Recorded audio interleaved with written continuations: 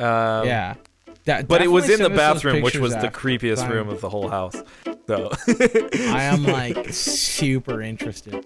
You know, way home, we almost get hit by a car in LA. Fine, very funny, very good. Take those home. doors. One of the doors had these black drips going. I hesitate to say down it because it was actually going across the door.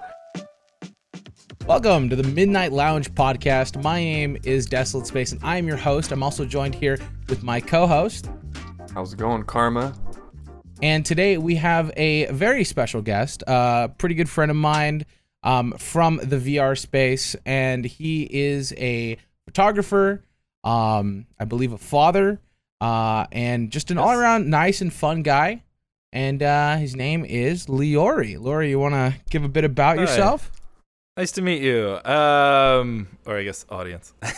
Yeah, I do photography as a hobby. I mostly darkroom. So black and white film. I have a home darkroom set up and started that back in university. I am also a father, as you said. She turns 1 year old tomorrow.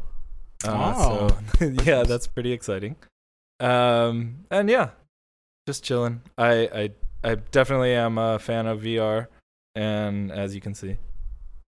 Well, I know that you were into pretty big into photography. You brought up a couple different stories around small rooms and chatting about like that. But what was the big transition? Or not transition, but what when you saw VR, I guess, for the first time, what was your big like, ooh, I'm gonna go ahead and drop like a down payment on a car for VR headset and trackers and whatnot? Yeah, so it was something I'd been interested in for a while, and I've always loved gaming, tech. And just sort of a lot of things came together. I'd been saving up money to move to another state to do a job search as a software engineer, and because I had just changed careers. I went to university as a film major. I found out I just didn't enjoy the industry, and then so I moved to where I am now. Started my career, and my job search, I was expecting it to take 3 months. So I had saved up 3 or 4 months of like living expenses, but it ended up taking only 3 weeks. So I finally had some like free money, and I was like, fuck it, I'm gonna get VR. Wait, can I swear on here? No, you're fine. You're fine. You're good. Yeah, fuck it, I'm gonna buy VR. And at the time, it was just a Vive. That was 2017. And early adopter, okay. And I loved it. I thought it was awesome. I'd been using it since. I didn't actually find VR chat until around March 2020 was when I started really playing. Right around quarantine. And Good time for it. Yeah. I would have just lost my mind if not for VRC because I'm just such an extrovert. I would have literally lost my mind through the quarantine. But yeah, so it was something really interesting to me, and I was also always interested in. I always wanted to have my own game company, and so I'd been working on making games in my free time. And VR was just really cool, so I started spending a lot of time learning VR development. And eventually, I think last year, pretty much just before I found VRC, I got the Index because I heard the finger tracking was pretty incredible. And it is. It's especially for a game like VRC. And then I got jealous of my friends having full body, so I I ended up getting that as well. So, all right. So you mentioned in there was something I caught. You're into game development. Is that correct? Yeah. Yeah, so I have not I haven't released anything. I made a small game back in 2017. It's only like 4 levels. It's kind of a platformer, like a 3D platformer. Okay. And it was kind of just to learn Unity. But then I what was it? 2018, maybe towards the end of 2018, yeah. I met someone online who had put out a demo for a movement system in VR. And I was so impressed by it. I really liked it, so I messaged him, and he was interested in possibly working on it together. So we started, talking a lot more, and I started learning Unreal Engine at that time, because that's what he had originally done it in. And we ended up not going through with it together, which is fine. But it was a lot of fun, just working on that. And you look at my Steam VR time on Steam, it's like a third of it is VR chat, and then the other 2/3 is probably spent just doing game development. Yeah. It's funny. I think the way that it's calculated too for Steam VR is if you're in like the Steam VR home environment but not in a game, it counts it. Mm-hmm. And then your time in a game is counted in that game. Because I have Really? 5,000 hours in VR chat, but like 4,000 in Steam VR. Oh, interesting. I have almost 3,000 hours in. I probably have 3,000 hours in Steam VR now, so mine may count it a bit differently. I know I haven't sat in the home for 3,000 hours. Not even like taking your headset off, you leave it, you come back, oh god, I left it on. Whoops. 3,000 hours later. Well, time adds up, man. But yeah, no, that's crazy. So more VR game development is what you're looking into rather than like the traditional sit down. Well, both. Both. Okay. Yeah, so I was going to do. I was looking into starting a new VR game just a few months ago, actually, and there's currently some changes in the like Unity ecosystem, and not everything is still fully supported, like index finger tracking in Unreal. So there's a lot of manual stuff you still have to do to get that stuff to work. And I kind of just wanted to make a game up and quickly because I hadn't done one in a while. So I was originally looking at VR, but I might end up pivoting to just like a more traditional style game. Okay. And yeah. Have you thought about like doing a hybrid of two? I have actually. One of my the dream games that I want to make. It sort of would explore the concept of VR in the game itself. And so it would have you start at your computer, like in the game, and then you would like tell it to boot up whatever that virtual reality section of the game was, and then you would actually like go over to your headset and put it on, and then you'd be in that part of the game. That's kind of cool. That's I thought it was a neat idea. Yeah. Yeah, so it'll be cool if I can get that to work.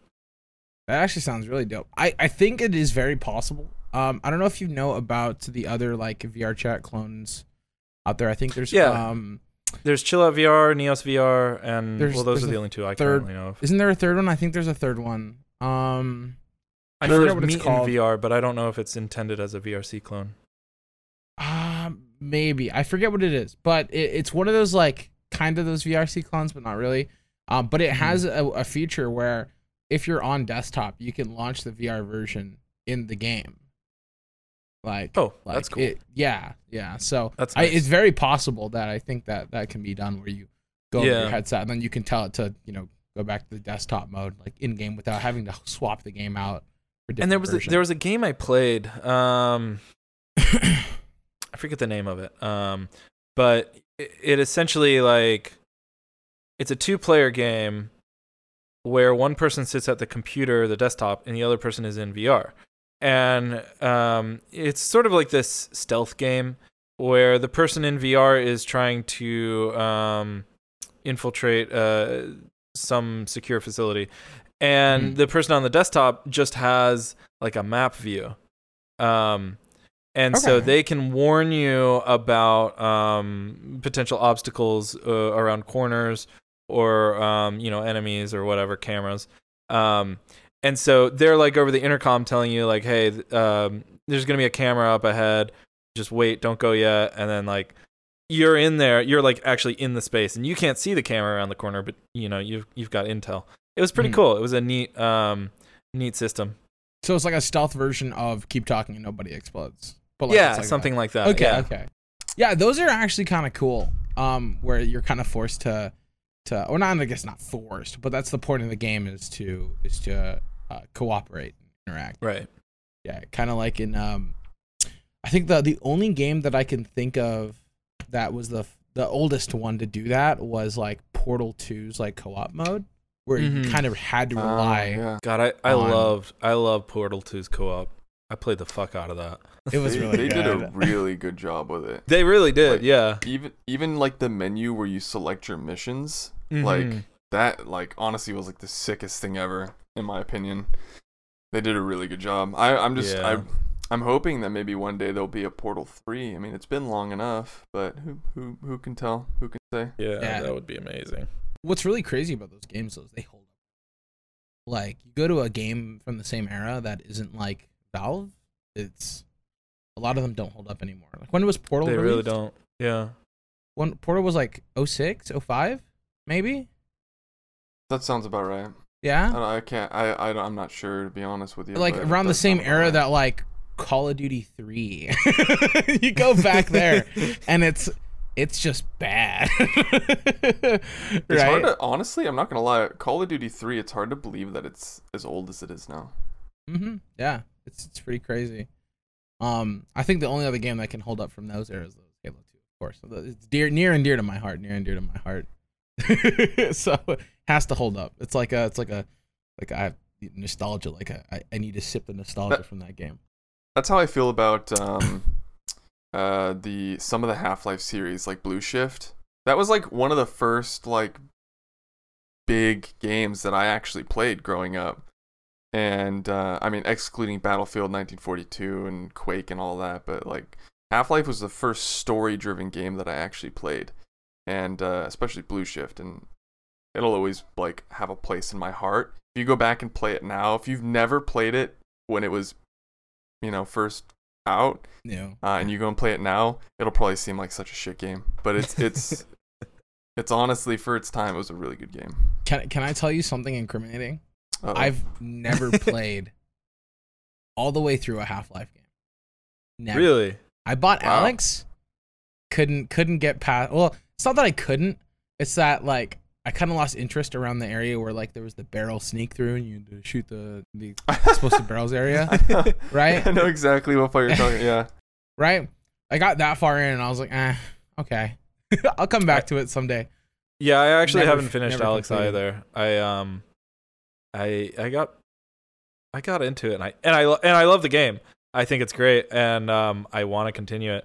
I just around the same time, because it was right when I got my index, so around the same time I How not to get crucified. I love the game, by the way. Just saying. But I that's when I found VRC, and then that's a rabbit hole that you don't easily crawl back out of. No, dude. I'll go on paper saying this, and I hate VR chat, but I keep coming back. It's like a bad. Oh drug. no, it is a shitty game. It's awful, but it's no, it's terrible. horrible. But it is not the VR meetup game that we deserve. It's just the one we have right now. It's the one we have. Yeah. So all the other ones. I'm very hopeful for Chill Out VR. I really love the platform so far. I've heard some negative stuff about the devs, but that's sort of secondhand. So there's plenty of negative stuff about the VRC devs as well. So oh yeah, absolutely. We'll see what shakes out. Did I tell you about the time I had a weird audio bug in VR chat, which wasn't the audio bug that everyone else was getting, by the way. This was strictly a Unity-based bug, where if it doesn't like the audio device that you're choosing as your default device on your computer, it will lock your frame rate at like 7 or 12 FPS. What? Yeah. Shit. And I found this out, tweeted the devs, and they're like, "Go fuck yourself." Wow. Yeah, they really fucking hate any They sort didn't of actually say "Go fuck yourself." criticism. That's basically what they said. Yeah, essentially, you know. Yeah. I mean, I'm friends with some of the modding community. And recently VRChat just banned all the modders that they could find. Yeah. And then of course they're like the mods make the game Better. or playable. It adds features that the game itself needs, like being able to limit dynamic bones. Like finally VRChat has added part of that. But just usability features that were very lacking. And VRC banned all of them. So of course, everybody was fucking pissed, and their Discord I honestly think blew they should up have taken for the like Rockstar approach and just been like, "Hey, you're really good. Let's get you on the team." Instead of saying, well, that's what fuck they yourself. should have done. Yeah. But instead, so 2 days of their Discord, bitching about it, and finally they unban the modders, and they release a statement that's like, "Hey, modding is still not okay, but we still really want your money, so we're gonna let you have. We're not gonna ban these people, but it's still not okay to mod." See, and that's a big and I'm gonna be flat out honest with you. As a fellow developer, I'm sure you know this as well, and you mentioned it with the whole Rockstar thing and everything. But what they really should be doing in this situation is it's almost like analytics, right? Why do we record analytics? Right. What is the point of analytics? It's so we can know what the user wants. Exactly, and we can improve upon that with our development team. So in reality, what they need to be doing is they need to be getting in contact with these people that are modding, see why they're doing it and why it's bettering their experience in the game, and then implementing it directly in. Like, they'd be getting so much more praise from people if they did that. Yep. Oh, absolutely. But again, from what I've heard, my contacts in the modding community, they said that they're in talks with the modding community, and all of that, from what I hear, is essentially bullshit. They've told the modders that if they find any bugs, this is how they can report them. But other than that, they have not given any information to the modding community that has been useful at all. Yeah, they always I point hope to to God VRChat doesn't fucking ban me for saying these things on the podcast. That would suck. That would also be very controversial. It would. Yeah, sort of like banning modders, but Yeah. Well, I mean, you're in retrospect right now, you're not modding Wink. No, I am not and have never been a modder. But you're just using a Udon available Avatars 3.0 feature that you bought. Yeah, which is the camera, Yes. add-on. And just to kind of soften it up a little bit, it's not like what is it? I think the tequila is getting to my brain. You're almost there. No, I'm not. I completely lost it. No. Well, on that vein, cheers. Cheers, indeed. Yes. Nice. Good. That actually sounds really good right now. I'd much rather that than this tequila right now. But on that note, it just popped into my brain. The tequila saved me. Thank you.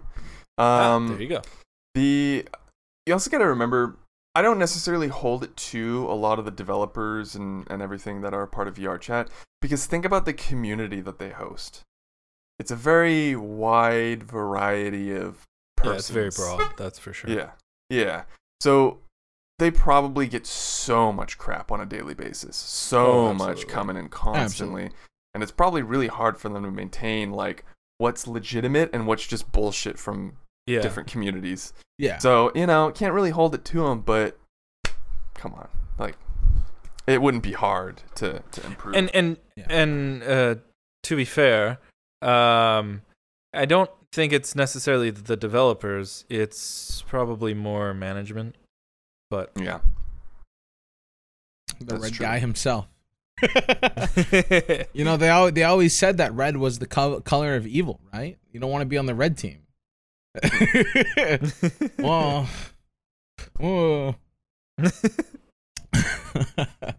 But yeah, no. With that being said, though, I do want to backtrack a bit because you mentioned at the very beginning of the pod, or actually before the podcast started, that the name that you chose for the podcast was what was it? Midnight Lounge. The Midnight Lounge. You said there was a story there. A little bit. So okay. You asked me what the podcast should be named, and literally just the other week, I spent a few hours with my with the members of my Discord server we were rebranding our server, and so we were trying to come up with a new name for it, and oh my god, literally hours. We finally came up with a great name, the Midnight Lounge, but it's just and there was a discussion that we had where we were trying to decide between just Midnight Lounge or the Midnight Lounge, and one of my Dutch friends said that it should be Midnight Lounge because, and he specifically used the example of saying like it would be weird saying welcome to the Midnight Lounge podcast. It would make much more sense saying welcome to the Midnight Lounge podcast. And so we sort of explained that in English. We would say welcome to the Midnight Lounge podcast anyway. But because of that story, it's all I have stuck in my head. So okay. Welcome all to the right. Midnight Lounge podcast. Welcome to the Midnight Lounge podcast. It is a good it does have a good ring to it, a good ting ring to it. That's funny. Literal hours though. You know? Yeah. It took way too long. Then you want to know how the naming convention for our podcast went? What? He just straight up laughed. I said we're calling it the podcast. that's no feedback. We're calling it the podcast. Yes. And somebody was like, "Oh, like the official podcast?" No, we're not official. We're just the podcast. just the podcast. Yeah. A podcast. Yeah. The one and only. The first one was the Gloop Glorp, right? Gloop. Yeah, because we having people name it, and then it was what was after that? Amogus. The Amogus, and then Mommy Milkers. And then Mommy Milkers, yeah. Big Mommy Milkers. Big Mommy Milkers podcast, yeah. Mm-hmm. And so now we have the Midnight Lounge podcast. It became a thing, so you can tell your Dutch friend thank you. We've stolen it. I will be showing him this. we stole it for an episode. All right. Now we to transition a bit, we did take a look at some of your photography. Which is amazing, by the way. It is pretty dope. Yeah. So I do have a question about a couple of them because when I see them, I'm like, wow, these are really good. But also something does catch my eye, and I'm a little interested in the second set of photos that you sent me.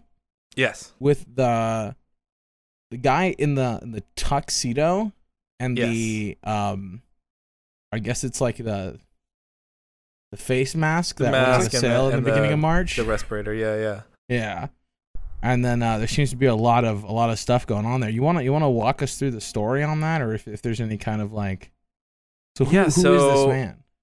We're very curious. So it's not a specific character or anything. This was let's see. This was during my.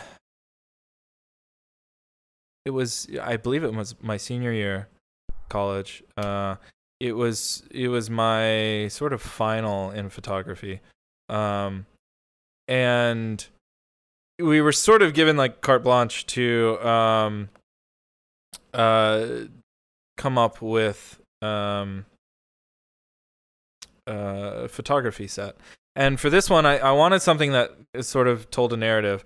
And I had this, I actually had a dream with this sort of the character you mentioned in it in the photos. And so I sketched him out later. And I'm sure it was highly, what's the word? I mean, it's somewhat derivative of Marble Hornet's Slender Man, with the suit and no face. And so I'm sure that was my dream was influenced by Marble Hornets in that way, because I had also been watching it around that time as well. But I figured I would just go with it. It would be fun to do. And so, but it was also, this class was also somewhat like an opportunity for experimentation. So you'll notice the photos are very like grungy, and they even have like scratches in it, and there's ink all over them as well. Yeah. So what I did to produce those photos was first, of course, you have to get a very good photo to begin with. It's on film, so I would do the photo set, and then I developed the film in the lab in the darkroom, and then I would do fiber prints. So there's two types of film prints that you can use. One is RC, which is resin coated paper, and it's sort of like this. It has almost a plasticky feel to it, but it's very glossy. Which is pretty standard, right? As well. Yeah. So that's the standard of what you think of as photo paper. But then there's also fiber paper, which is it's like a thick fiber which has the emulsion embedded in it, so it's photosensitive. And I love working with fiber paper. It's a little more difficult to work with, but it's just a really nice depth of photos. So I printed them on fiber paper, and then I just started messing with it. So one of the things I messed with was bending using creases. I love that, by the way. Yeah, I was so happy with how it turned out that I ended up keeping that. So that was one of the things. There was also so my initial sketches around that time, I was doing a lot of sketches in ink, using a fountain pen, and I wanted to experiment with, okay, how would this look if I sort of did both? I had the photo, but then I also went over it in ink and maybe added some touches and details that I wouldn't have been able to get otherwise. And so I was able to get sort of like a almost hybrid, like comic book-esque style from it by going over in ink and adding like drips of or splatterings of ink into it. Let's see, what were some of the other things I did? It did need a lot of darkroom work. So the actual prints themselves, I would do an initial print, and then I'd take it out into the light, and I'd look like, okay, well, this area is a bit dark, this area is a bit light, so I need to dodge these areas and burn these areas. And then so I'd go back in, and I had a notebook that I took notes on everything. And so it was a lot of time just like getting the perfect print down to a science. And then once I had that, I could reproduce it, and then I could mess with it in the experimentation as much as I wanted to. So it was a very fun process. I really enjoyed it. Nice. Okay. And I you said something that, because I'm a digital artist, so stuff that usually I'll mess with is not like stuff like dark rooms and stuff like that, even though that's like super duper cool. You mentioned dodge and burn. Now I've seen that on like Photoshop. So you'll see those in like Photoshop. The term originally what exactly comes. is that? Yeah, so the term originally comes from darkroom photography. So dodging is you want an area to be lighter in the final outcome. So typically what you do, so how a print is made, you have your negative. It goes into what's called an enlarger or photo enlarger. There's a slide that it goes into, and it's basically just a projector. And it projects light through the image down onto a plane in which you would have your like your easel with photo paper in it. And so you can focus this, and we use it's essentially like a lens with a mirror to like get the focus really perfect. And then there's a timer attached to this thing, and the enlarger also it has an aperture as well, so you can decrease the amount of light coming out. You can increase the light. If you have a color enlarger like I do, you can change the contrast of the image by messing with the color filters, and then there's also multi-contrast filters that you can use as well. But essentially, let's say you've figured out that 10 seconds is a good amount of time for this image. Uh-huh. But this one area over here is too dark and you want to lighten it up. Well, what you would do is you might cut out like a circle on some cardboard and attach like a thin wire to it that you can hold. And that's why the icon for dodging looks like a circle with a line on it. So you would hold this circle and you would sort of like move it over the area to block the light. But you need to keep it moving, otherwise you'll get a sharp circle and you'll get that wire coming off of it. So you keep it moving, and it will prevent light from hitting the paper in those areas, which causes a lighter image in the end. And burning is sort of the opposite. You might have a piece of paper with a hole cut in it, and then you might burn a certain area for an additional number of time. Now, usually we'll do stuff a little more advanced than just using like a circle or a hole.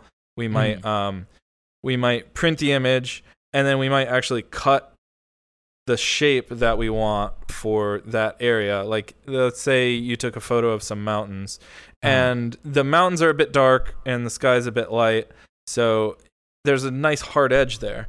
So you could cut that out and then specifically burn or dodge those areas as well. I have a quick question then. You said that you can cut out any image, all right? And I know this is a bit of a goofy question, but I would love to know the answer. If you were to cut out now is there certain materials that light will go through less, so you can, let's say, have a specific image cut out, but then you have like another thing on there that'll burn lighter than the other one? Yeah, so it depends on the material. So what's your question? No problem. Can you essentially have an image that you're going to develop and then cut out, like, let's say, like the Among Us guy, all right? Yeah. And then have like the visor and everything, and then have the whole image burn like just the Among Us guy in there? Oh, you could absolutely do that, yeah. Yeah. Yeah. So another thing I was working on in my final was I wanted a way to take a photo in film.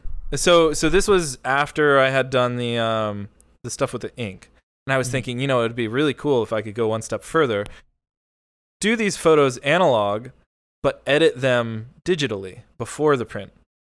And so what I attempted to do was take the photos in film. I would develop that film strip. Then we had a pretty beefy film scanner at the university. I accidentally cranked the settings up one time, and I ended up with like 200 megapixel photos. That took up way too much space. But so I scanned them, brought them into my computer, And I started working on a way that I could print these photos onto, oh gosh, what's it called? It's you remember those overhead projectors from like when we were kids in school? Yeah. So that like the plastic sheeting, Melamar, I think it's called. I wanted to print a negative onto that, and then use that in the darkroom as sort of like a large piece of film that I could do a contact print with. Just shine light down onto it.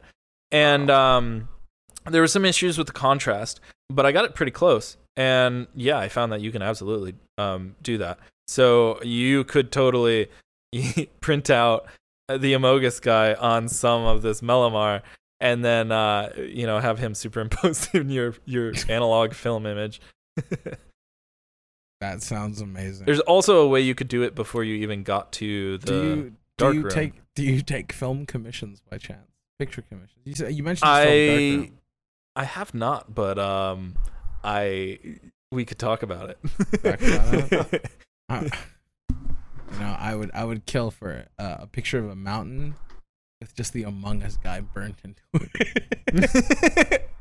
Yes. That would be absolutely hilarious, and I would love Hell that. Even though you can be done in digital and be like its own thing. And so there was actually be an easier way to do that. You could just do a double exposure. Double exposures are where you take one image, you take a photo of one image, usually at like half the exposure, and then but you don't advance the film to the next spot, and then you take another image right on top of the previous one, again usually at half exposure. Oh yeah, yeah. And so what you end up is like the actual film cameras. Yes. Yeah. And so you could do it in a way where you took a photo of the Amogus guy, and then you just didn't advance the reel, and then took a photo of the mountains, and the Amogus guy would be wherever you had him in the first image. Well, I was thinking like the mountains would be the outline, like the Amogus guy would definitely take over, like the rest would be black, and then all you can see are the mountains, sure, but in the shape of the Among Us guy. Oh, I see. Yeah. Yeah, that would be doable. Maybe a little more difficult, but doable. Yeah. All right. Well, that sounds awesome. Honestly, like darkroom photography, I think we actually had a photography class back in high school, but I never took it, and I'm kind of kicking myself now because getting into like YouTube and stuff and wanting to do more cinematic things, I bought nice cameras, but like, what the fuck is an exposure? Yeah. Right? What do these numbers mean? And it's not a quote from Black Ops 1. Like, I'm looking at half the shit, right? And it's like, there's a ton you can learn with it. So especially when so the camera mod we mentioned earlier, that I'm using in VRC right now. The reason that I'm nice, sharp, and focused, and the background out here is all blurry, the normal camera doesn't work like that. But it's a property of cameras when you open up the exposure to let open up the aperture to let more light in. Focus. It creates a shallower depth of field. So the area where that is in focus is very narrow, and everything outside of that becomes blurred like this. Now if I change it over to there, operating with me right now, locked onto me, but you get the idea. That's fine. Yeah. With I've known for a long time that DSLRs are like better than digital, just because that's what everyone totes, right? Right. I'm assuming it's for a very similar reason as to why like normal film cameras is because you have a sensor that just eats the light and then like transmits that image into data. I'm assuming, is that? Yeah. So with a traditional film camera, those are SLRs, so single lens reflex cameras, and or at least as long as you're not using something like very old, like a vintage camera or something. Yeah. So essentially what happens is when you're looking through the viewfinder, there's a little mirror in the camera that you look through the viewfinder, it bounces off the mirror, and it goes out the lens. And so, or I suppose the other way around. And then when you actually take the photo, that mirror flips up and the shutter opens and closes. Yeah. And behind the shutter is the film. And so the film is, on one side of it, it has a photosensitive emulsion. And it's basically coated in silver halides. So anywhere that light hits, it reacts with the silver halides. And then when you develop it, it converts the exposed silver halides into metal silver. And that's the areas on the film that are black. The areas that aren't exposed, when you end up developing and then fixing the film, that part gets washed away. Okay. Yeah. And so DSLRs essentially mimic how SLRs work, but instead of using film, they just have photosensitive sensors. Okay. Yeah. Yeah, so essentially it'd be the same, kind of the same thing, except it's all translated into digital before. Yes. Instead of like having to do Lightroom stuff. Okay. Yeah, yeah, it's exactly the same, except you end up with a digital. Well, okay, not exactly the same because there are some differences in terms of dynamic range in film versus digital, but the cameras are getting better and better digitally, so yeah. So, would you consider yourself a film purist? Like you would only be able to take photos on physical film and do them yourself? Not necessarily. I love to work with film, and I love the way film has this very dreamlike quality about it, and different brands of film have different qualities to them. So like a Kodak Tri-X is going to be pretty grainy, but it's not like a low quality grain. It's just it has a different look to it than something like Ilford, which has more like a soft quality to it. Whereas with digital, you don't usually get too much. You don't usually get the grain. It's just sort of the exact image. So I definitely wouldn't consider myself a purist. I've considered getting a DSLR, but I don't know. I just love being in the darkroom, and I love there's something about film where is it more satisfying? I think it is. Because it's sort of like you have to make every shot count, because if you're buying film, then you might only get gosh, I don't remember how many you used to have. Like maybe 12 to 24. 24. I had an old Minolta, and the cap was 24, I believe. Yeah, so I load my own film now, so I can get usually around 30, 32 on a reel. But yeah, each exposure is money. So you got to make it count. Yeah. So it's the difference between having let's say infinite ammo in a video game versus having I'm going to go to a range and shoot 30 bullets for, essentially $50. Right.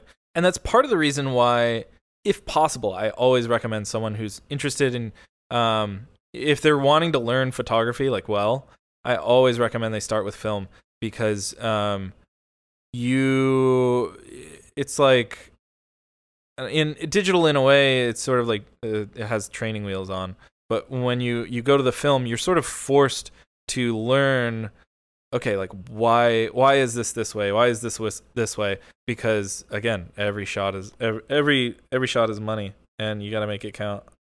You're kind of going to the root as well, because right. a lot of the terms for DSLRs, when you for instance exposure and or ISO, aperture, a lot of with DSLRs, a lot of that is kind of simulated when you use actual film. Exactly. It's you're going to the root. You're starting from the beginning to see how it all is put together. Yeah, so ISO in terms of digital, I'm not entirely sure how that works because it doesn't make a ton of sense. So ISO in terms of film is how quickly the film reacts to light.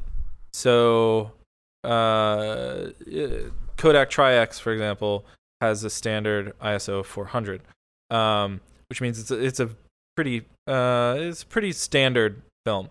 It's not too fast, not too slow.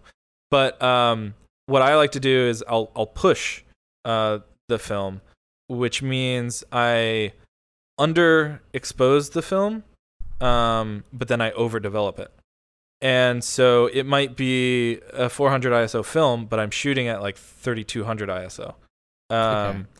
And again, that doesn't really translate to digital as well, because there's no like development stage in digital photography.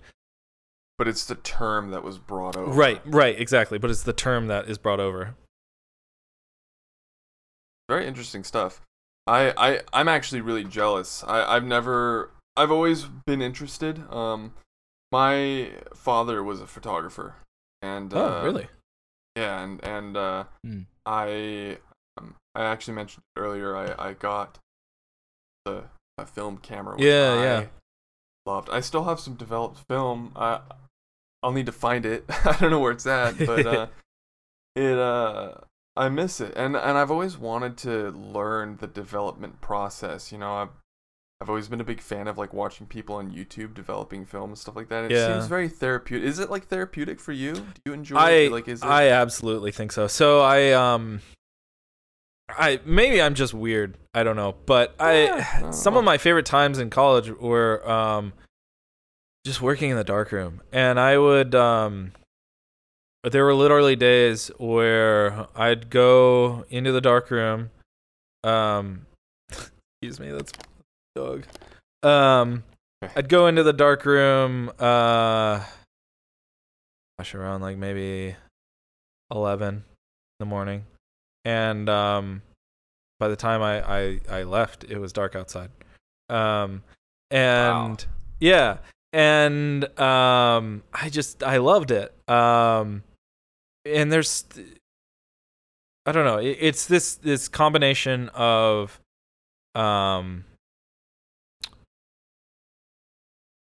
technical ability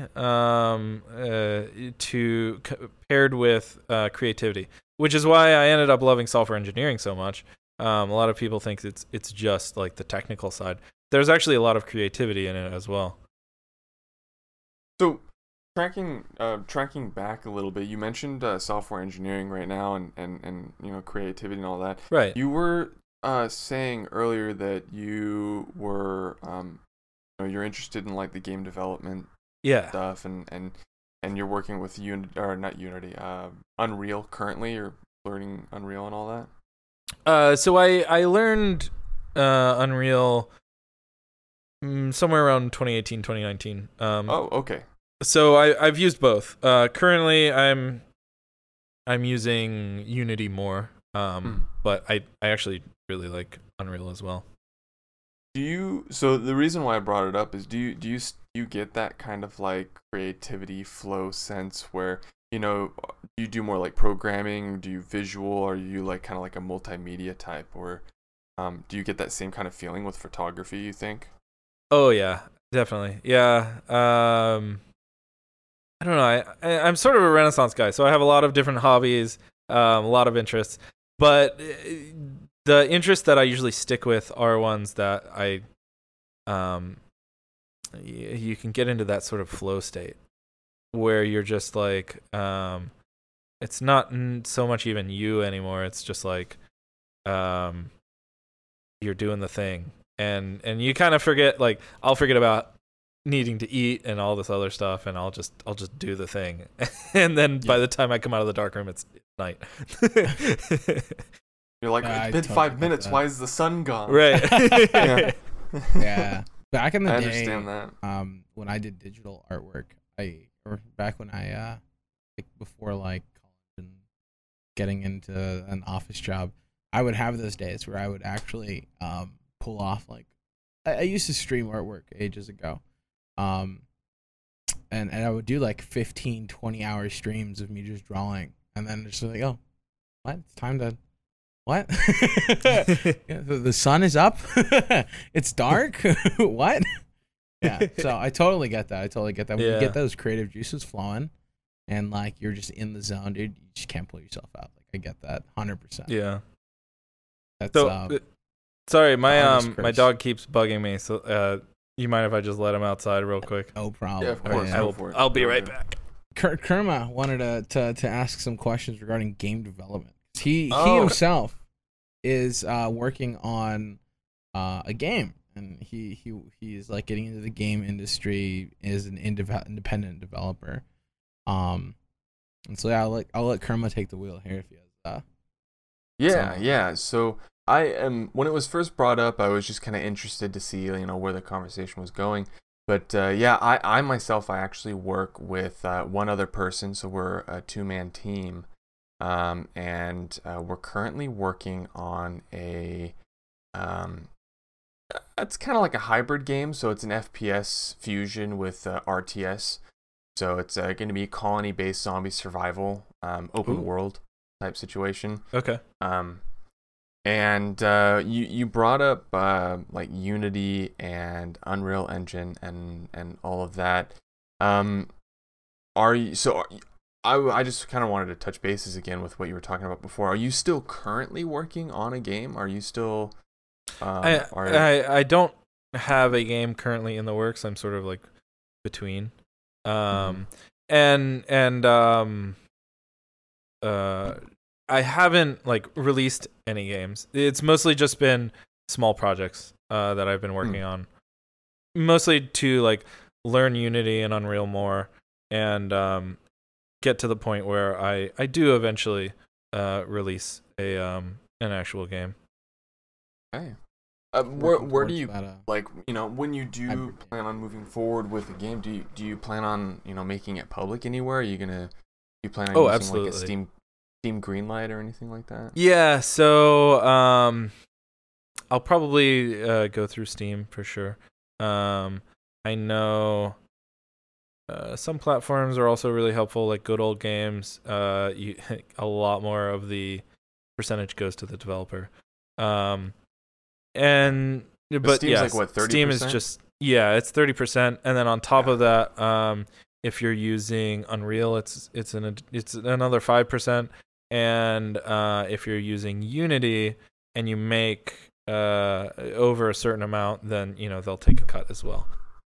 Everybody's got their hand in the pot, but unless you upgrade, I know Unity, they have a whole package system to where if you're actually making more than like 100,000 off a game, then you have to like upgrade, or they do take a percentage. Yeah.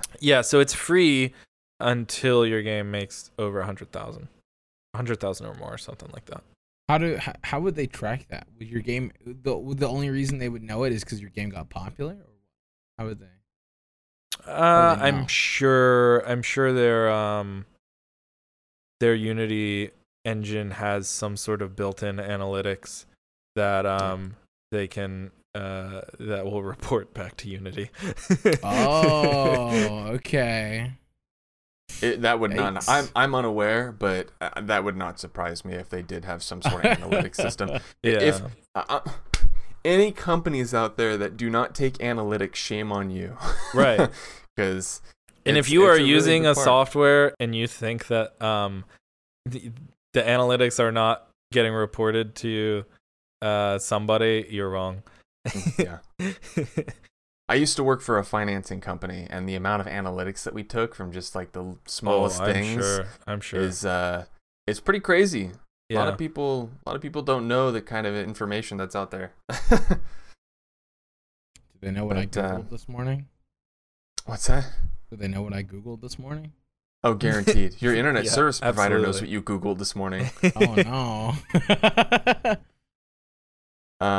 But going back to games, do you I'm curious, because I know from what you've talked about with like photography and everything, it does seem kind of like more or less like a hobby. Do you intend, because for me, for instance, I am going in the game industry for it's mostly because it's something that I enjoy and that I'm willing to actually have as a career. I know some people with certain things, they don't want a certain profession that they have to go towards a career, because then it kind of like demolishes the kind of respect they have for it. Do you feel that similar way towards like game development or even photography for that fact? Would you ever make a career out of either of the two? So photography is easier to answer. That's more just a hobby for me. Like I said, I went to university for film, but I found out quickly afterwards that I just did not like the industry. It was really, there's so much competition that it ends up boiling down to who you knew rather than what you knew. And yeah, it was very frustrating. That is a fact. I have a buddy who works as a lighting technician in Hollywood. Yeah. And his jobs, the only reason he gets the jobs that he does is because the people that he knows. It's not what he knows. You're exactly right. It's kind of crazy. Yeah.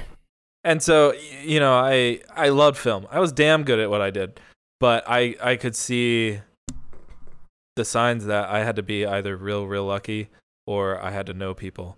And I didn't want to play luck with my career, my life, which is why I eventually did the career change.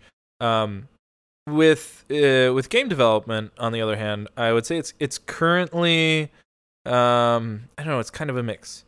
It's currently, I'm working on it in sort of a hobbyist amount, I suppose, or context. But the end goal would absolutely be that I develop the skills needed to. I would love to one day have my own game studio. I guess that would sort of be the dream, because that combines, several of my passions. Software engineering for sure, I love, but I've also just loved, film is storytelling, and games is just another method of storytelling. And but games are also interactive, which is really awesome. I feel involved and incorporated, and yeah, especially with the wonderful world of VR, where you can literally be in the game. For sure, yeah. I mean, so you said your first VR headset. I know this is kind of backtracking a bit. Your first one was a Vive, right? Yes. So you haven't OG actually Vive. experienced the bad, ugly of VR then. Say again. So you haven't actually experienced like the bad and the ugly of VR, like the headset, the hardware. No, not necessarily. Not really. I mean, I do remember when I got the headset, I was a little disappointed in the resolution and the God rays and the absolutely the screen door effect. I dogged on the original Vive so hard because I came from an Oculus. Now, if you know how the Oculus is built, there is like a diffusion filter on the panel, so any like screen door was still there if you looked for it, but essentially the LEDs would bleed into the areas that were between, creating like a kind of I guess you would say a God ray effect or something like bleed in. So there's it was a bit blurrier when it came to resolution, but at least the LEDs would bleed into where the screen door would be. Yeah. And so going over, I personally had my own like tier up journey through to VR, because the first VR headset, like proper VR headset that wasn't like Google Cardboard or whatnot, that I owned was the Oculus Rift DK1. Wow. Development kit 1. I bought it off my high school teacher for like $150. Oh. Right? Hell yeah. Because he had gotten himself like the CV, or no, the DK2. At the time the CV wasn't out. So I tried a couple of VR games. By the way, at the time I was running like a GT 710. So like I think eventually I moved up to like a Radeon something or other that was slightly better, like a 460 or some shit like that. But no, it was a GTX 750 Ti that I had borrowed from my high school. So But yeah, I used that with the card, and that was my first taste of VR, like ages ago. I had the big ass briefcase and everything.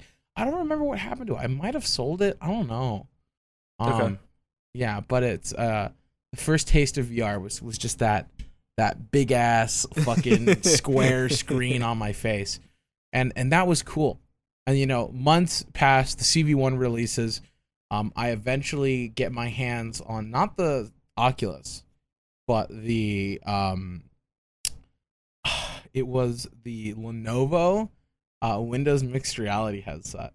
Oh, yeah. I remember when that came out. Yeah, and it's the one with the Halo strap, and it's like the light whatever's. Right. And I got it like every VR headset I've owned has been used because I do not want to pay that much. I don't think they're worth as much as they sell for. Honestly, I don't think they're worth. I think they're worth maybe $100 or $200 less. Now the Quest 2 is the only one where I was like, yeah, that's definitely worth the money. $300, absolutely, right? I guess it depends on how much you're putting into it. Yeah, I mean, well, the only thing I bought new VR wise, I guess, were the index controllers and then the pucks. But even then, a couple months later, I lost one of my pucks. I don't know how. I think like the cleaning lady came in and just fucking thought, oh, this is a small little piece of plastic, must be trash. Tossed it. Right? And I bought used pucks off of somebody, the ones I have now, and I paid like $150 for like a set of 3 with like track straps and whatnot. So not too bad. But yeah, no, to go back to what I was saying, so it was the Lenovo one first, and that was my first introduction into VR. And I always call it the gateway drug because that was when I got into VR chat. Back when I had the Lenovo, the beginning of the end, the beginning of the 5,000, almost 500 hours in this fucking game. Wow. Is the worst. Yeah, and I remember it was back when like the Avatar corridors were like brand new, and it was just after the Knuckles invasion. So you started back in what, 2017? End of 2018. End of 2018. Okay. Yeah, like I think U2's had just dropped. No, it was way before U2's dropped the dead meme one. I think it was like a couple months before, because I think U2's didn't exist when I first joined VR chat. Okay. And then after like a couple months or like 6 months or whatever, U2's popped up. They're like, hey, here's dead meme, and I'm like, oh my god, it's the Knuckles meme. I want it. Never got it. Now they're on StockX for like so much. I was honestly surprised that VRC came out in 2017, which is the same year I bought my Vive. But I didn't find VRC at that time, and I remember specifically like just looking through Steam's VR list at just all the games to see what was available, because I got the headset and I wanted to try everything out. But no, I didn't find VRC until beginning of COVID, when I upgraded to an index, and I sort of did it again, where I was like, oh, well, I want to see, what games would be good. Yeah, were you like straight up like when you first got your Vive, you were like, okay, I'm gonna get like Super Hot, I'm gonna get Gorn, I'm gonna get Beat Saber. Was it like those kind of games that you were playing? So I did eventually get Beat Saber and Super Hot, but I don't think those were out like when I first got. Those are like the games to get. Yeah. Oh yeah, absolutely. We're like funny enough, I got list. I only own Beat Saber. I got actually, you know what? I don't know if I have Super Hot VR, because I haven't played it. I have Super Hot, and I have Super Hot the reloaded one, second one. But I haven't played in VR, so I think it's a separate game. It's a separate game. But I definitely have Beat Saber. I've played the fuck out of Beat Saber. Yeah. Beat Saber's grown too.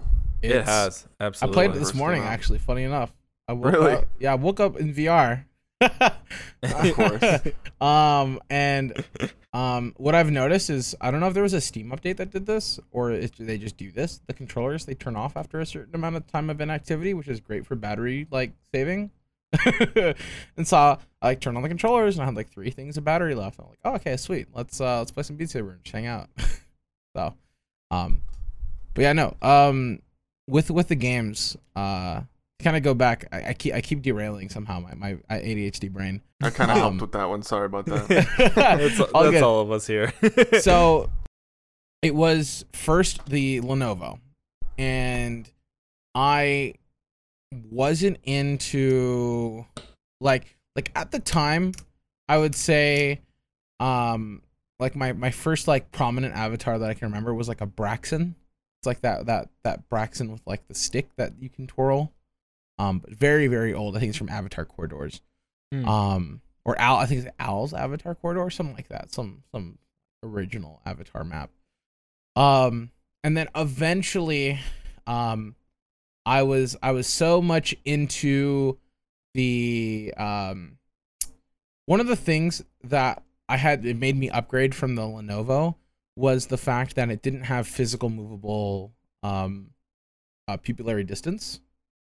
What the fuck it's called? Right, I'm thinking right. of DPI, but that's not right. It's IPD, interpupillary disc. Yes, it didn't have a physical IPD slider. It just had like you turn it up and it does it digitally. I have astigmatism, so it didn't work at all. Yeah. So I would have to like dead focus in the center, and I would always notice the rings, and like it was so not like I would if I was having fun, then sure I wouldn't notice the rings all that much, but like there was a lot of blur on the outside. Yeah. And I'm like, you know what?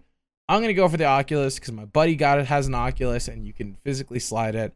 So I bought the Oculus Rift, the consumer version one, and I taped I didn't buy the wall mounts, but I taped them to the wall. So the sensors, some command strips. yeah. I basically actually no. I had double-sided tape, and I covered the whole bottom of the thing, and I went plop, and it stuck. Yeah, no, I had those for the longest time, and I had like a super long like 3.0 extension cord because they used 3.0 for some fucking reason. Even though not even like the tracker dongles use 3.0 for the Vive, so it's obviously not needed. It was like way too much for what it is. But essentially that was when my first 2,000 hours in VR were with the Rift. And then eventually, I think the cable gave on me, and it took forever to get a new cable. I bought a cable directly from Oculus. It was like $80, and it took absolutely forever to get there because they sent it through DHL, and it was like stuck in a DHL warehouse for like a week. I'm like, bro, it took me 3 weeks to get the fucking cable. In my mind, I was like, why don't they just fucking sell it on Amazon? What's so fucking like, right? Like, I don't know. It's fucking stupid. Eventually, everyone was getting full body around that time. Like literally everyone and their mom was getting full body. Yeah. And it was only working with the Vive at the time. And I think there was a program that was out that was very early at the time. Which allowed you to use the trackers on the Rift S, or not the S, but the Rift, right? And at the time, you still needed to, I think you still do, but you needed to get like the base stations and stuff too. So, I was like, okay, my friends have full body. Some of them have an Oculus and use the tracker thing, the program, whatever it is. I went and I found a used base station, a couple used base. I think it was 2 that I bought that were used. So it wasn't as expensive. One of them, I funny enough, had my coworker drive me down to LA to get, because way before I had my license. I was like, hey, you want to help me go get a thing in LA? I swear I won't kill you. Right? And we drove out there. I got it. I guess like it was like a grandmother bought the grandson something situation. The grandson didn't even have a Vive, so he's like, fuck it, I just don't want it. Get rid of it, right? Bought like 2 base stations for like $100. Yeah. Yeah, really nice. They were packaged still in the original like packaging and stuff. So I was like, oh, Wow. cool. Nice. Yep. I always find those deals in LA, dude. Always. But yeah, no. So, you know, way home, we almost get hit by a car in LA. Fine, very funny, very good. Take those home, and then I bought the trackers on Amazon because I could not find the trackers used anywhere. So that's why I had to buy the trackers brand new, $300. Yep. Oh my god, it was awful. And I tried as hard as possible not to buy the track straps. I did too. Time. I did too. I bought I bought the camera like screws for like a pack of them for like $5 on Amazon, and I like found like an old pair of shoes and I put a hole through it, and I was like, all right, let's do this. I found a belt, put a hole through it, let's do this, right? And you would think, okay, it worked, and he was fine with it, right? I fucking hated the program that you had to use, because every time you launch Steam VR, you'd have to sit there for like 5-10 minutes going. Because what do you call it? Play spaces. Yeah. Were very different. Very different. Yeah. Right? I had a friend who had to do something similar, and synchronizing the two play spaces was, he always just said it was just a bitch. It's a fucking nightmare, and that is what made me get a Vive. Right? I've been hearing all this great stuff. I've been like hearing nothing but good stuff about the Vive. Oh, it's so good. It's so much better than the Oculus, and you get full body, right? Support, right? And the only gripes I'd heard were about the controllers, but I didn't hear much. I got myself a Vive. I was doing nothing but complaining for months. Really? Months. Everyone knew me in my circle. Everyone knew me as the guy who would shit on the Vive. and my argument was, dude, I've owned like at that point like 4 different VR headsets. The fucking consumer version of the Oculus, the DK version of the Oculus, the Lenovo headset, and now the Vive. And the Vive was absolutely the fucking worst of all of them. Wow. Yeah, because you're told like one thing that I was right off the bat was the Oculus had the diffusion filter on the screen.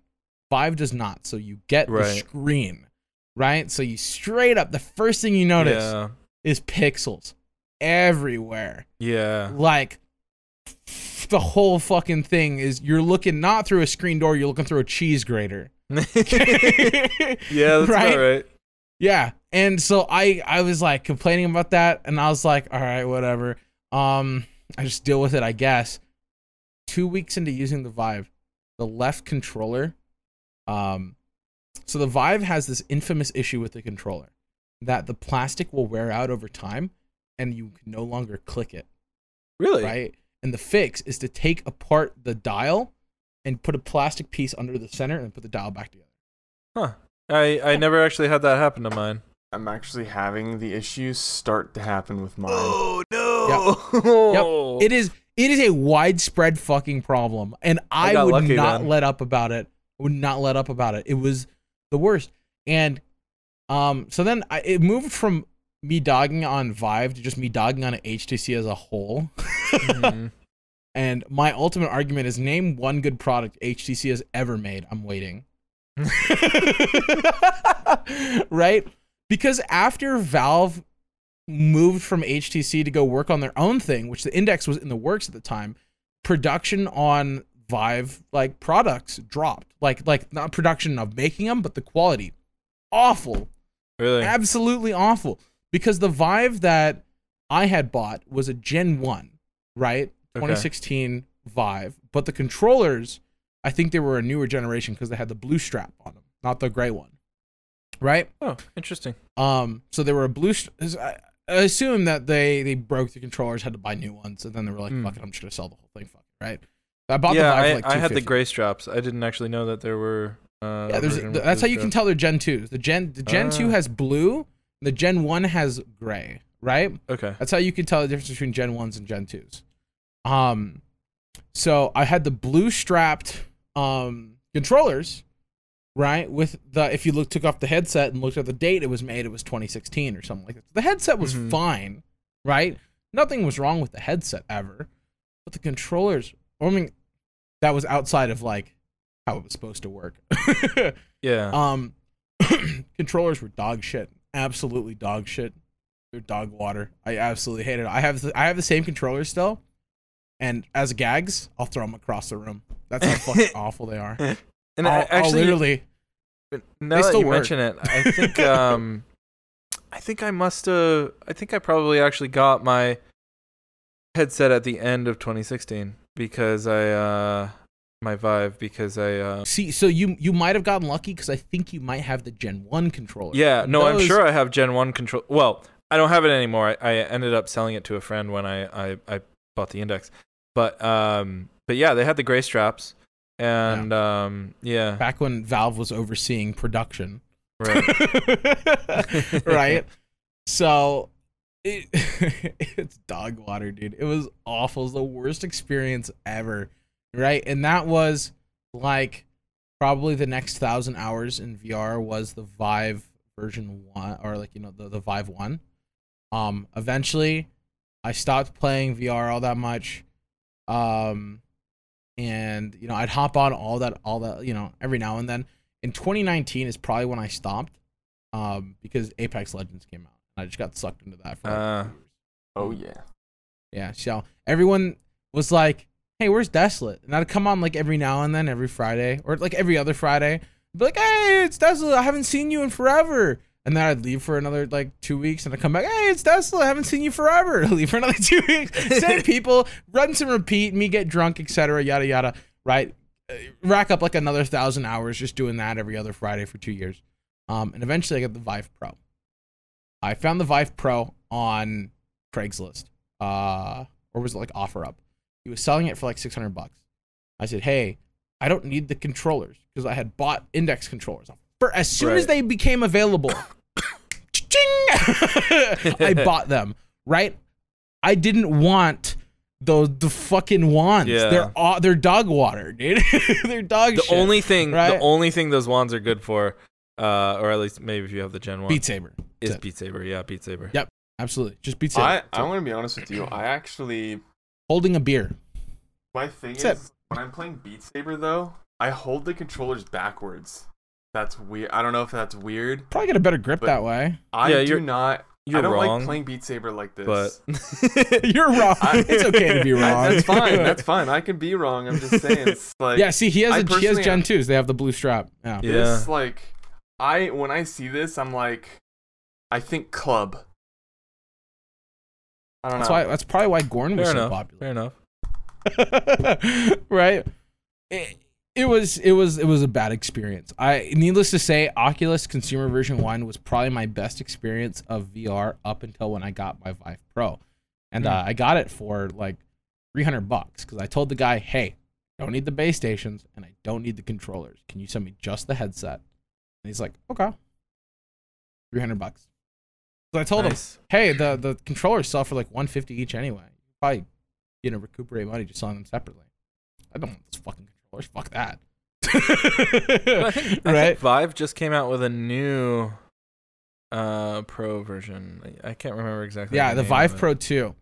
But, yeah, I Vive kind of Pro want 2. it. Yeah, so I kinda have want the it. Index. I love the Index. It's wonderful. It's not a competitor to the Index. I'd say it's very similar to the Index. Yeah. So if you already have an But it Index, has- there's no reason. But it has wireless, my dude. Can't Which that is work- doesn't that cool. work on the Index too? Or no? I haven't seen wireless for the Index yet. Well, no, if it doesn't does, the Vive that would because be because amazing. doesn't the Vive actual like the wireless Vive thing work on the Index? Ooh. I thought it did. No. I will have to look into that because that would be really cool if it did. Yeah, look into it because I thought it did. If I'm not mistaken, I'm like 90% sure it does, but I could be wrong. Hell yeah. Do your research. but yeah, I mean, I've been on the Vive Pro for about a year maybe. Loving it.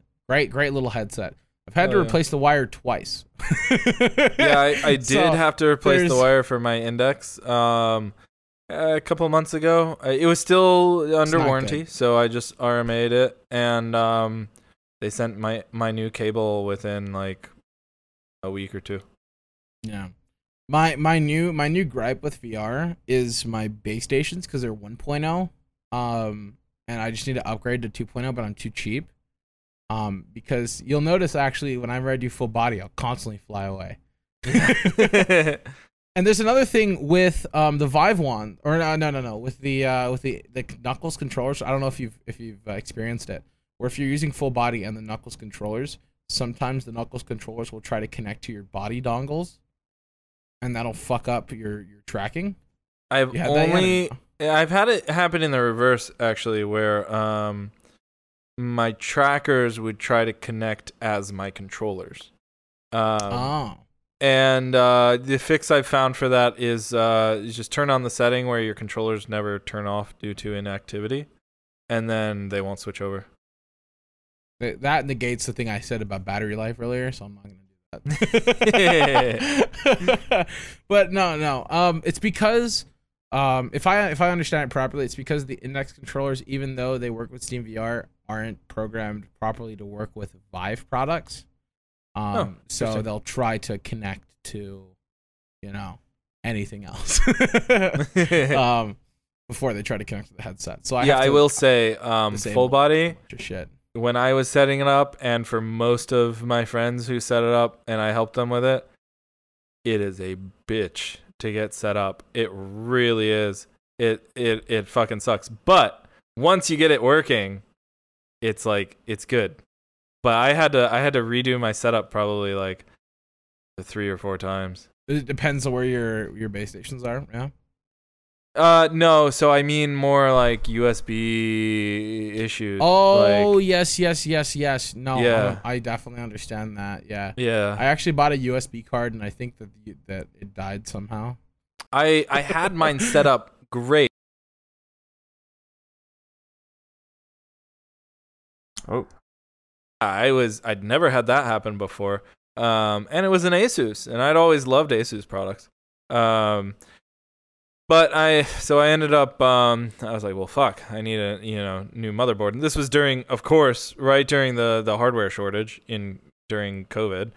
So I was able to end up, I got a little bit of an upgrade. I upgraded to a, Ryzen X3700. Yeah, 3700X. And of course, new motherboard with it. But I think something was different about the way the motherboard had its bus layout with the USBs, because from then on, I constantly was the previous board Intel? The previous board was Previous board was Intel. Intel has their own USB drive chipset and shit like that. Yeah, it's fucking. And so and so I was having this problem where one of my trackers would it just fly away. And so if it was my hips would just do that thing where it sort of like drag you to hell, and your hips just like fly away. I understand. Yeah. Yeah. The fix I found was I kept 2 of the dongles over at my computer, and one of them is actually in my headset, and so it is on a different USB bus, and fixed it. Me liking this idea, I might steal. So we're reaching around that time to where we're about an hour 30 minutes in. We probably want to ask you, how you doing, how you feeling, if you got anything interesting going on in your life. I'm feeling great. What about, you have like anywhere people can see any of your art or photography that you'd like to share? I don't have my photography available because it's again purely hobby. But if you would like, you can follow me on Twitter at the Liori. And I do avatar commissions on VRC, mostly furry, of course. and so I have some examples of my stuff up on there as well. All right. And people can just contact you through like instant message on Twitter and stuff like that. Yeah, that would be. Now I know we have to end soon, but I do have one more question. I've asked this, I think, the past 2 podcasts because it's something I am interested in. Have you had any paranormal experiences? So I had something that I don't know if I would consider it a paranormal experience or probably just overactive imagination. I don't know. But and I actually considered sending you these photos, but there were a lot of them, so I didn't. But I may have to send you them now. But I think the reason I didn't send them is because I don't have them scanned, so they would just be like my phone's camera picture of a photo. But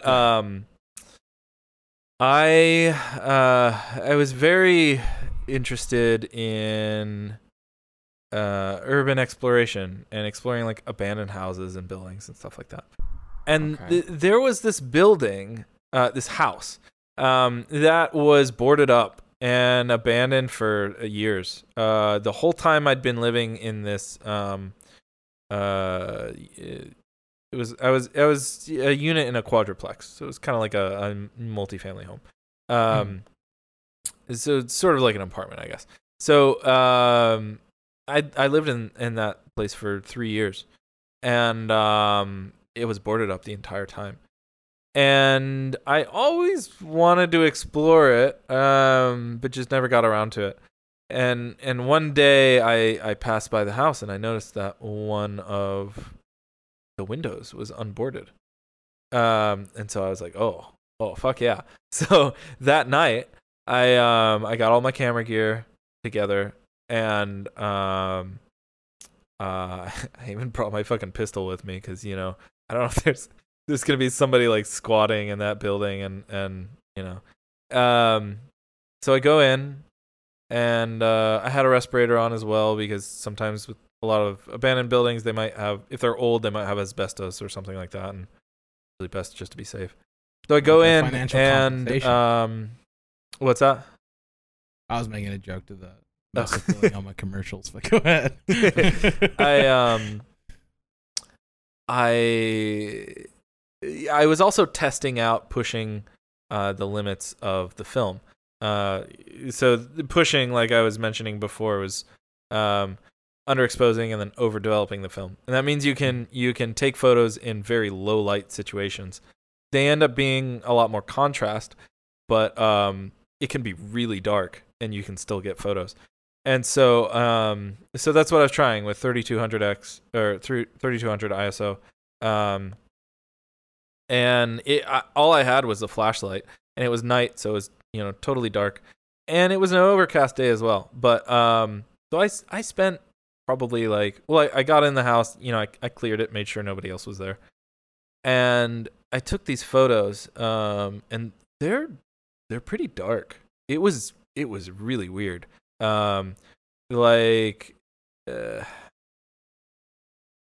Someone had, I'm assuming they did it for the copper, but they had ripped the wires at a switch, a wall switch, for example. They had ripped the wires out of the wall, and so there were just these tears going up the wall.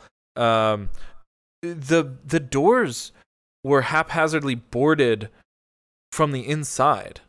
So the outside, I assumed, okay, they put the boards over the windows for a hurricane or something, but I still have no explanation for why the doors were boarded up on the inside.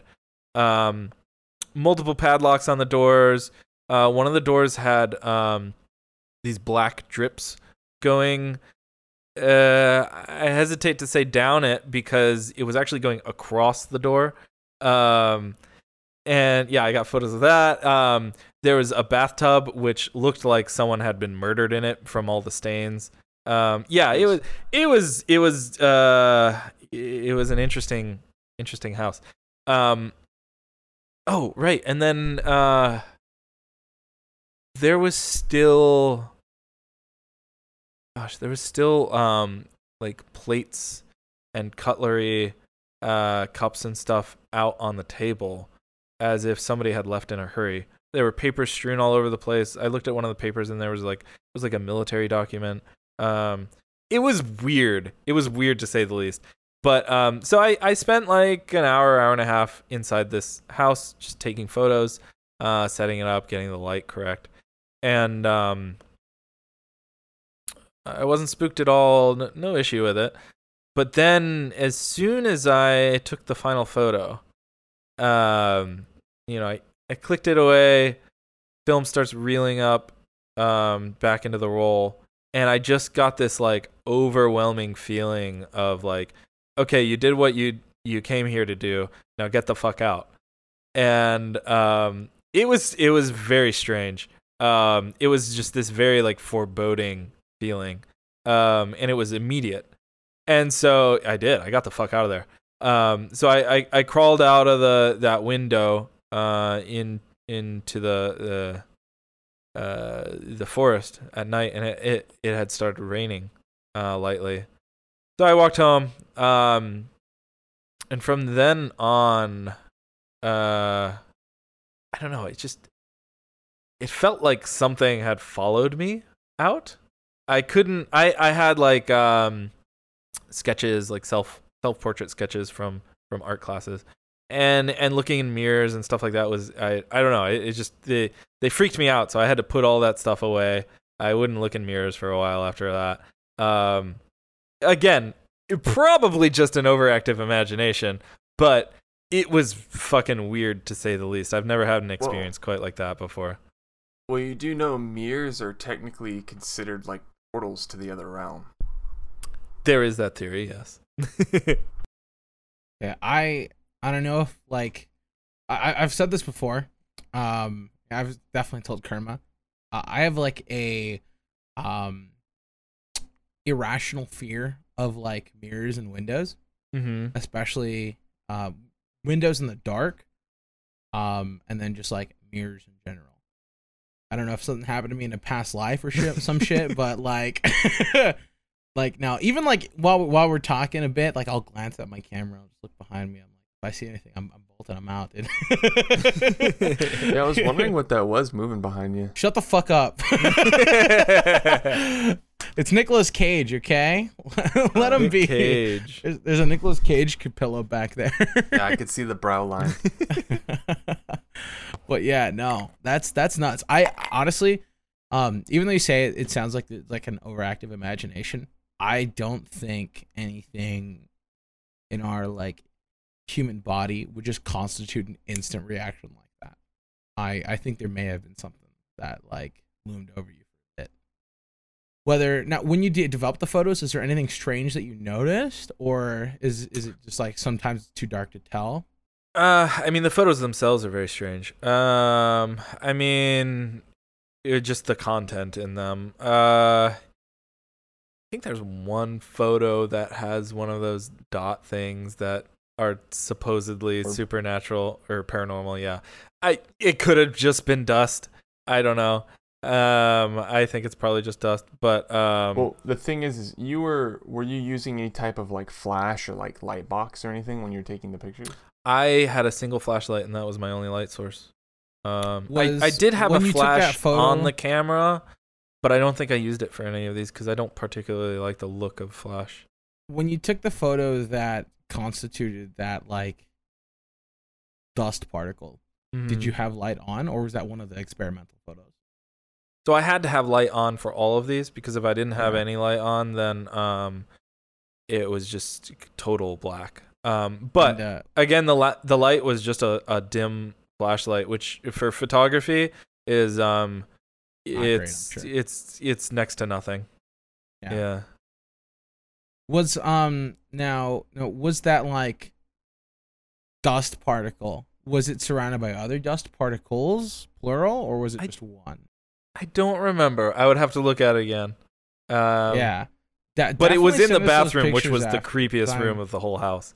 So I am like super interested. I'll send them over. Photos. I might have to scan them first because I need to anyway. I mean, even if I know this is probably like a weird time to ask this. are we able to put them on screen on the podcast as we talk about them, like for the video portion? Because like, I would love to. Do I have permission from the author? Yeah, let me look at them again because I think one of them has me in it. But yeah, I will. I'll let you know after. We'll keep you anonymous. Yeah. We'll just have you pose like in VR chat, the same pose, and we'll paste it over it and make it black and white. Yeah. Yeah, I'll put the AirPods on the side again. But yeah, no, thank you for that. We definitely appreciate the stories, and it's interesting ones for sure. We're super excited to see those photos, though. That's yes, very interesting. Yeah. Every week we watch like Nuke's Top 5 and like Slapped Ham. So watch like paranormal stuff. I'd love to see it. I don't love to be it. I actually I'm super. I've ever since I was a kid, I've loved scary stories. So I read No Sleep. I listen to creepypasta narrators, all that. And at this point, I'm like, I want to be scared. Like there's few things that will scare me anymore, and I want to have like a really fucking scary experience. But I actually learned recently that I live next to a canyon that used to have or house an asylum that was knocked down because I guess the first story is that it was Native Americans that were just murdered in that canyon, and then there was an asylum placed there later on, and then it was knocked down due to there was cult activity in the area, specifically the KKK. Whoa, shit. Yeah. And I guess everyone knew this except for me, and I've literally grown up in this town. So like it's like a literal thing. Like if you search up like Turnbull Canyon, it is like a big fucking like thing. Like if you go there now, you can find the gate that would originally lead you to the asylum, but it just leads you to like rubble. Well, yeah. I do have like, you can hear like shit out there, and I'm just like, nope. I do have one photo set. You just reminded me of it with that, but it was the first photo set I did at any sort of abandoned location, and it was at an abandoned slaughterhouse, and I took the whole roll of film, went back, developed it, and I found something interesting. Where after I developed it, there were these ghostly streaks across the images, which they looked weird. I'll show them to you. They looked real weird. I figured out what it was. You spoiled it now. I literally got chills for a second. Like my hair standing up. Yeah, when I had it must have happened when I was loading the reel to develop the film in total black, because at the stage of which you have film, you can't have any dark light at all, or you can't have any like amber lights or anything, no light at all. And so I think what must have happened was it loaded off center maybe, and it caused parts of the film to be touching other parts of the film. And so when it was developed and then fixed, the parts of the film that were touching didn't get any of the developer on it, and then the fixer washed it away. And so it left these like really ghostly streaks, and I spent the next year or two trying to recreate that with film, and I got some decent results, but never anything as good as that first. So it could still be possibly something else then. Possibly. Unlikely, but possibly. What do you think? Is it real or just an elaborate hoax? I'll let the viewers decide. All right. So with that, we are going into the hour 43 mark. So thank you so much for being on here with us, Lori. We really appreciate it. like you said, the people can find you at Twitter, twitter.com/ what was it again? It's Leori? The Leori. TheLeori. Alrighty. And then you do VR chat model commissions, and Yes. you just post your good memes on there, right? You know it. Whatever you want. All right. Thank you guys so much for watching. It's much appreciated, and we will see you in the next pod. Thank you. Have a good one.